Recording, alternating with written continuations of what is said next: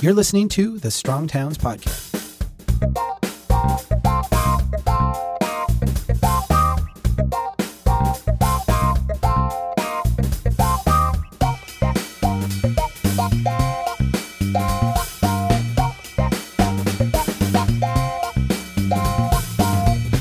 Hi, everyone, and welcome to the Strong Towns Podcast. I'm Rachel Quedno, and today we're going to be speaking with representatives from one of the 4 towns in round 3 of our Strongest Town contest.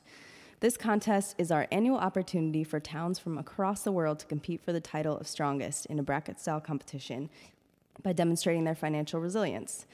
Today we are speaking with Mayor Gavin Buckley and Sally Nash, who is the Chief of Comprehensive Planning for Planning and Zoning, and they are from the city of Annapolis, Maryland.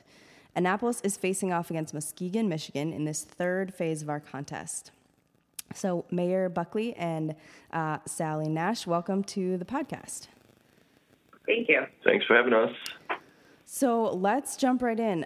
One of the things that you guys really highlighted in your application was this focus on historic preservation, and Annapolis is definitely a historic town. How do you balance the desire to preserve your history while still allowing the city to, move forward and adapt to present and future needs? Annapolis was considered the Athens of the New World. Mm-hmm. It's one of the greatest examples of colonial preservation, I think, in the country, and so that is such a great asset to have. And that scale and fabric is something that we have been protecting, and it's of the highest priority for us. But at the same time, when you save a building, you have to make the buildings viable. So what's exciting about our town is that in these streets that George Washington walked on. And in these buildings where, signers of the Declaration of Independence had homes, we have made them viable for businesses.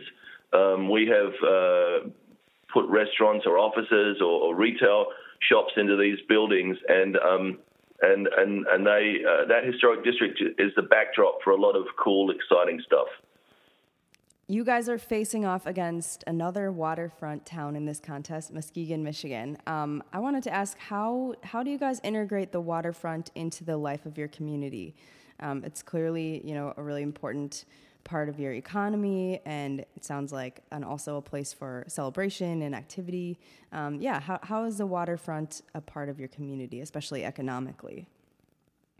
So it's amazing that you can come to a historic town on your boat and tie up at a mooring and then dinghy into the main dinghy dock, which is the main channel in the town. It's called Ego Alley.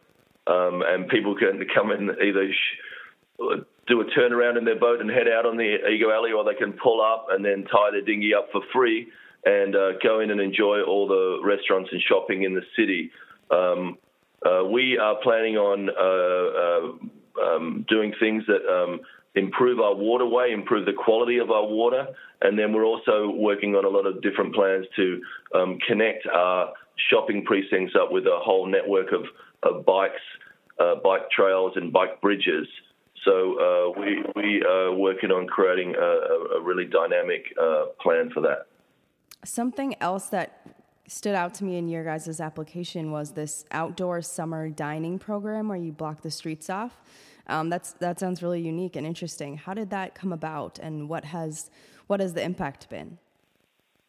So we had an area in town that was considered the not so good part of town. It had fallen on hard times, and that's really how I got started in politics. I was head of that kind of business association.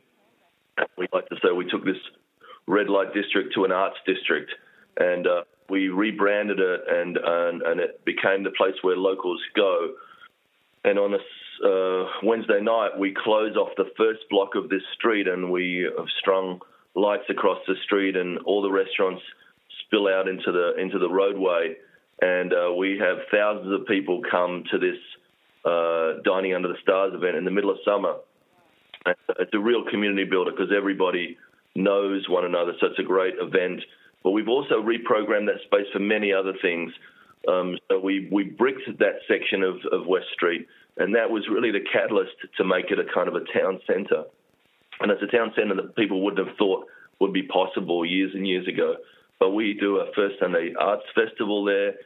We just did a chocolate binge festival for Christmas where we had the fire department had a big marshmallow roast in the middle of the street. We had the police department giving out free cocoa called Cocoa with the Popo. We had tons of chocolate vendors, and we got about 1.5 million views on that event, and we had tens of thousands of people come out for it just on one day. So just the reprogramming of that area and the reimagining of public space has really been a great bonus for the city.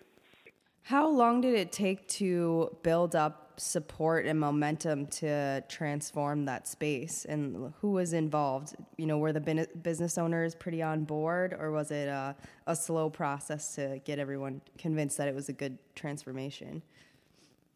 I think the business owners drove it, and the usual story, a few volunteers made it happen. They got up on the ladders and they strung up the lights and that. But the city was a great partner, and the city issued the permits for the event, and the city council voted to try something different. And so it was a great partnership. And I think when you have a city that's open to new ideas and a city council that likes wants to reimagine itself, then that definitely helps out a lot.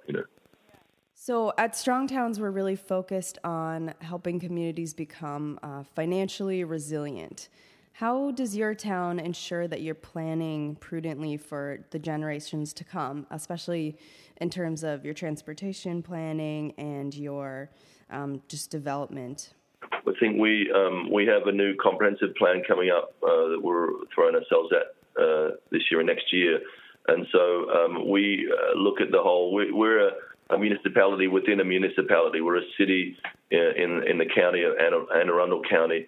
But we have the usual story. You have the historic district, then you have the mall, and then another mall over here. So instead of fighting against those things, we're going to embrace those things, and we're going to connect those areas through bike paths and hopefully through autonomous vehicles. We've been looking at a couple of ideas like that that bring kind of the future into the historic district. I think what you got to realize is that those things are part of who we are. But what I believe is a really great opportunity now for historic towns is that in an Amazon world, we have a real Main Street, a real historic Main Street. We have real water. We have real characters that live in this city. And at the mall, you'll press a button and anything at the mall will come to your doorstep, and that's what Amazon has given us. But, we have a real Main Street. You can't replicate that in an Amazon transaction. So you have a great opportunity now for Main Street America to really shine, because people are going to want to touch one another and talk to one another as we get deeper and deeper into these virtual worlds. So I think we're really excited about the future of our town. What do you think are some of your biggest challenges right now, and how are you approaching those challenges? I think we have economic challenges in a marginalized community. So we have to realize you can't be a great community until you make a great community for everybody. And so we are making sure that we invest in public housing areas, that we find partners to rebuild these areas and make communities that people are proud of. And so we have just appointed a new head of public housing who's a really dynamic individual. She believes in the mission.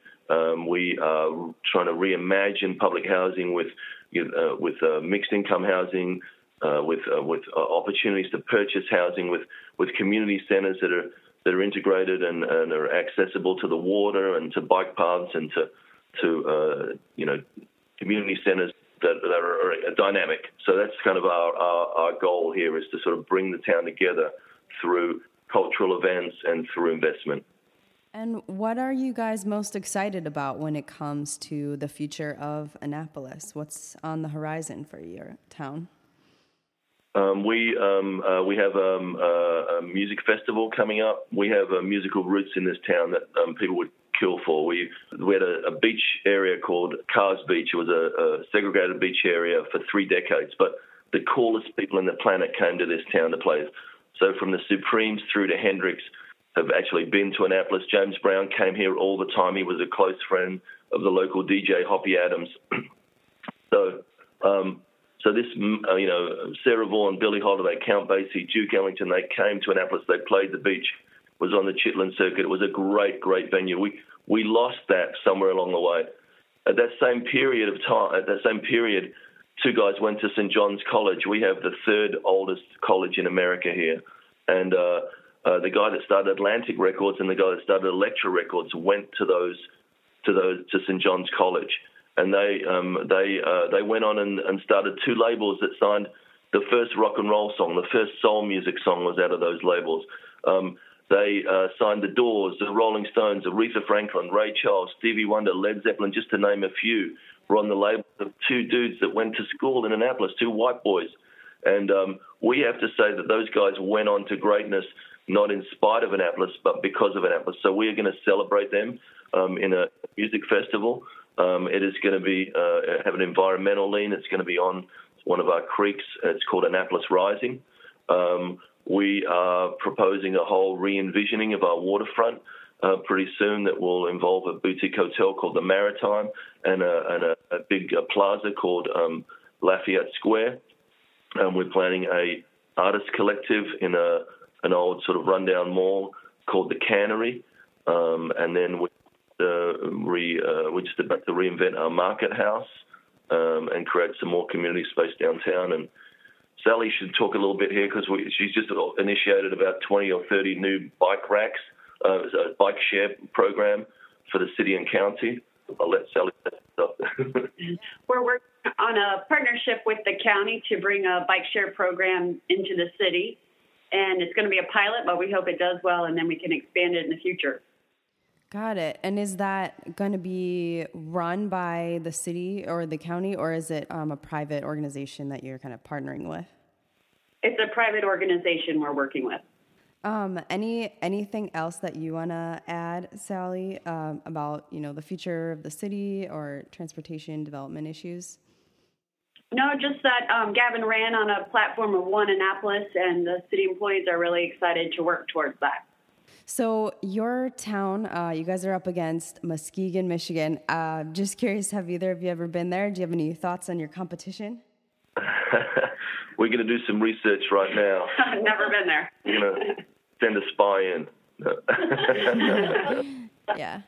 Well, guys, thank you so much for taking the time to talk with me today, and I wish Annapolis the best of luck in this contest. It's been really fun to get to know your community through this contest, and I know that during our first year of the contest, Annapolis was a participant submitted by just one of our Strong Towns members, so it's cool to see you guys back. I hope I can visit at some point.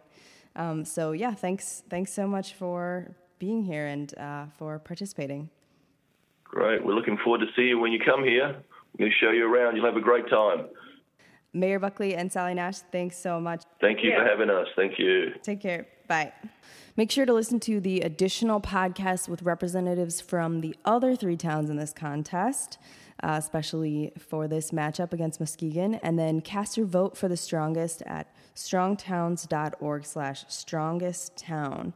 Voting closes this Friday at 12 p.m. Central. So get your listens in, get your votes in, and next week we will unveil our final 2 in our championship round. So get excited for that, and thanks everyone for listening.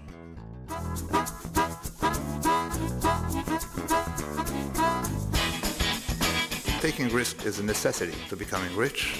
It's also a necessity to going bankrupt. Bill, Bill, Bill, Bill. That's the start. They know that America's one big pothole right now. Just to echo what you said, there are no silver bullet solutions. Chuck Marone, this has been fascinating. Who made this city? The window is not always open, but if nobody's pushing, then once the window opens, there'll be no chance to go through. I like you. I like your vision of the world. The United Nations Earth Summit, Agenda 21. Yeah.